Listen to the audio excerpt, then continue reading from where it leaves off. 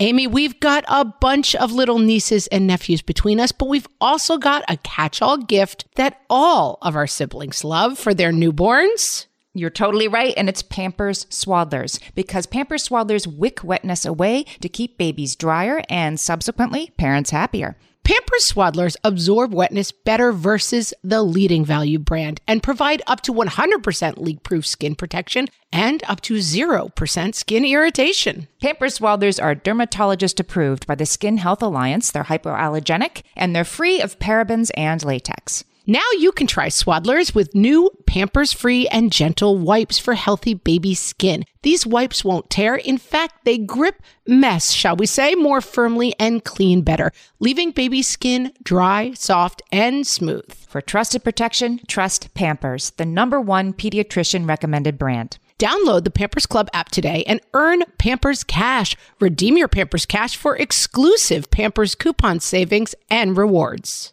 Only redeemable via Pampers Club. Pampers Cash has no cash value. Welcome to Ask Margaret from What Fresh Hell, laughing in the face of motherhood, answering your parenting dilemmas one question at a time. This week's question comes from Dana, or Dana, I guess Dana probably, who in the Facebook group says, I'm struggling so much with my 2.5-year-old toddler's behavior. She can be really sweet and fun, but her tantrums and clinginess have become really hard for me to deal with mentally. We can't go anywhere without her clinging, whining, crying, throwing tantrums. I feel like everything I say is no. I've tried comforting her through her tantrums and she continues to scream. I make sure she is fed regularly, naps, bedtime. I've ended up in tears multiple times this week because I'm so emotionally drained dealing with it. I've been off work for 9 months, but will be going back part-time next week, and I think that will help. Am I doing something wrong? I'm having such a hard time being a stay-at-home mom when others seem to have it more together. Please tell me this gets better. I'm really struggling. Dana, I come from the future with good news. This really does get better. Let me tell you that everyone is having a hard time being a stay-at-home mom. I don't care what you're seeing on Facebook and Instagram. It is so hard to be home with a 2.5-year-old, and everyone is having a hard time with it, but it sounds like you're having a particularly hard time. So let's try to address a couple things. Number one, I'm going to recommend a book to you. Harvey Karp, he has a book, Happiest Baby on the Block, which I loved. And so when I suddenly had a 2-year-old, I went, does this guy have another book? And he does. And he talks a lot about the fast food method. And that is whatever someone says to you, he says, like, this goes all throughout your life. It's not just toddlers. When someone is upset, you first repeat back to you. So like, you go up to a fast food window and you say, can I have a burger and fries? And they don't say, what's wrong with you? Why didn't you cook at home? They say, you want a burger and fries. That is the sort of crux of his methodology. So you're going to say back to your toddler, you are so upset that I can't make it nighttime, even though it's 4 p.m, whatever it is. It can be hard when you're doing this method you want to be serious, loving, and compassionate with your response. You are so upset that the cookie is broken because you like to eat your cookies full. That is so frustrating. Oh, I can tell you're so upset about this.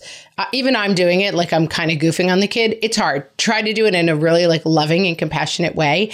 And that's pretty much it. We come back to this all the time, right? Bad behavior shuts down the mommy machine. And so whatever your tantruming toddler brings to you, you want to just repeat the problem back to them in a calm way. I can see this is really frustrating for you. Because when you offer solutions, as you know, oh, you can't find Blanky, here's Bunny. Bunny's going to get thrown across the room. I hate Bunny. It's just, you are so frustrated. I know it's so frustrating when we can't find Blanky. We hate it.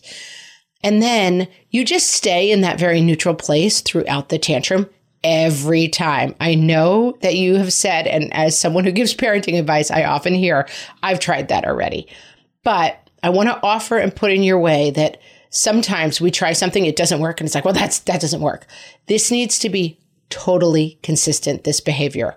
Blank-facing, non-reactive, calm and loving response to a tantrum without offering solutions.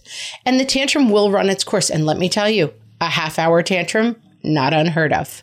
But I think if you are very, very consistent and unemotional in responding, that you will have a better time shutting tantrums down because your child will eventually learn tantrums don't get me into a dance with mommy. Tantrums shut down the mommy machine. And so I get kind of nothing out of tantruming. It may take a month of consistency. I also think, Dana, going back to work is going to be really helpful. We all need to just get away from each other a little bit. My children, pray God, are starting school next week. And I think that we're all really looking forward to not being in each other's faces, because what's happening is like we're all getting locked in some bad operating systems because we're just all at the end of our rope. So I do think going back to work is going to help. I am going to tell you that I was a Googler at this time. I would often Google like, when did tantrums stop? A lot of people will tell you like 3-4 years old is the end of tantrums. I'm not going to lie. I have a 12-year-old who still has tantrums sometimes. But the tantrums, I always say, like, I'm afraid I can't help you when you're acting like this. Please go upstairs until you can calm down. Not always. Listen, I'm a regular person. I often scream like, if you can't stop screaming at me. But I try to remember, zoom, I power down when the tantrum starts, because then you don't get anything out of having a tantrum towards me. It doesn't work. I'm willing to help you. The other thing you say is no, no, no. Try to find your yeses. Try to find enthusiastic yeses to everything you can say yes to. So like, this is something we've talked about on the podcast a lot. Can I bring my Legos into the tub? No. Why are we saying no? Are we sure that this is a no?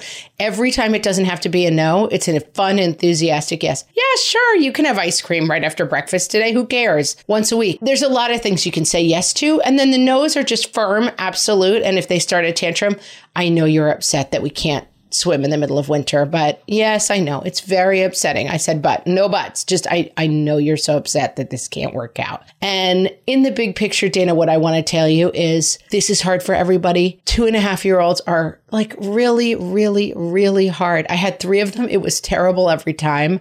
It gets better. The tantrums get less. I want you to get the Harvey Karp book, and I want you to work on really leaning into this thing. Give it a month. Every tantrum, neutral, and just repeat. You are having a really hard time with this specific thing that you name. Dana, I hope that helps. Reach out to us and let us know how this plan goes for you. If you have a question for myself or Amy, you can send them to questions@whatfreshhellpodcast.com. And we look forward to answering your question on an upcoming episode. Thanks for listening.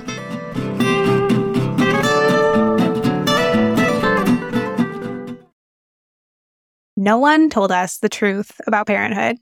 Why? This is the podcast everyone needed before they had kids, because now that those little ones are here, there is a lot to unpack. I'm Rachel Shepardota, and I am your host for the podcast No One Told Us, where we tell the truth about parenting and let you in on all the stuff you really should have known about before having kids. I am the founder of Hey Sleepy Baby, but this podcast is so much more than sleep. We'll be diving into all the topics that you really care about and need to know while you do your best job raising those adorable, tiny humans. Our goal is to just make you feel less alone and less overwhelmed. There are so many things that no one tells us before becoming a parent, and I think that we should really pull back the curtain on becoming a first-time or second-time mom or dad to share the good, the bad, and the ugly. We'll have a little education, a little fun, and a whole lot of heart that goes into each and every episode. So join me and our amazing guests each week to hear us talk about what no one told us. Hey there, I'm Debbie Reber, the founder of Tilt Parenting and the author of the book Differently Wired. The mission of Tilt is to change the way neurodivergence, whether that's having a learning disability, having ADHD, being gifted, autistic, or some combination of all of the above, is perceived and experienced so differently wired kids and the parents like us raising them can truly thrive. On the Tilt Parenting podcast, I get to talk with authors, therapists, educators, and parenting experts who are committed to this mission. I ask the questions my listeners are most curious about when it comes to supporting our kids. And in turn, my guests share strategies for challenges, out-of-the-box ideas for navigating school, best practices for therapies, tips for advocating, and so many thoughtful insights on what it really takes to help our kids grow up feeling seen and respected so they can create awesome lives for themselves. I know that raising a differently wired kid can feel overwhelming and isolating, but I promise you, you are not alone, and it can feel so much better. If you're on this parenting journey, come listen to Tilt Parenting. Together, we can shift this paradigm and show up for our exceptional kids with hope, possibility, and joy.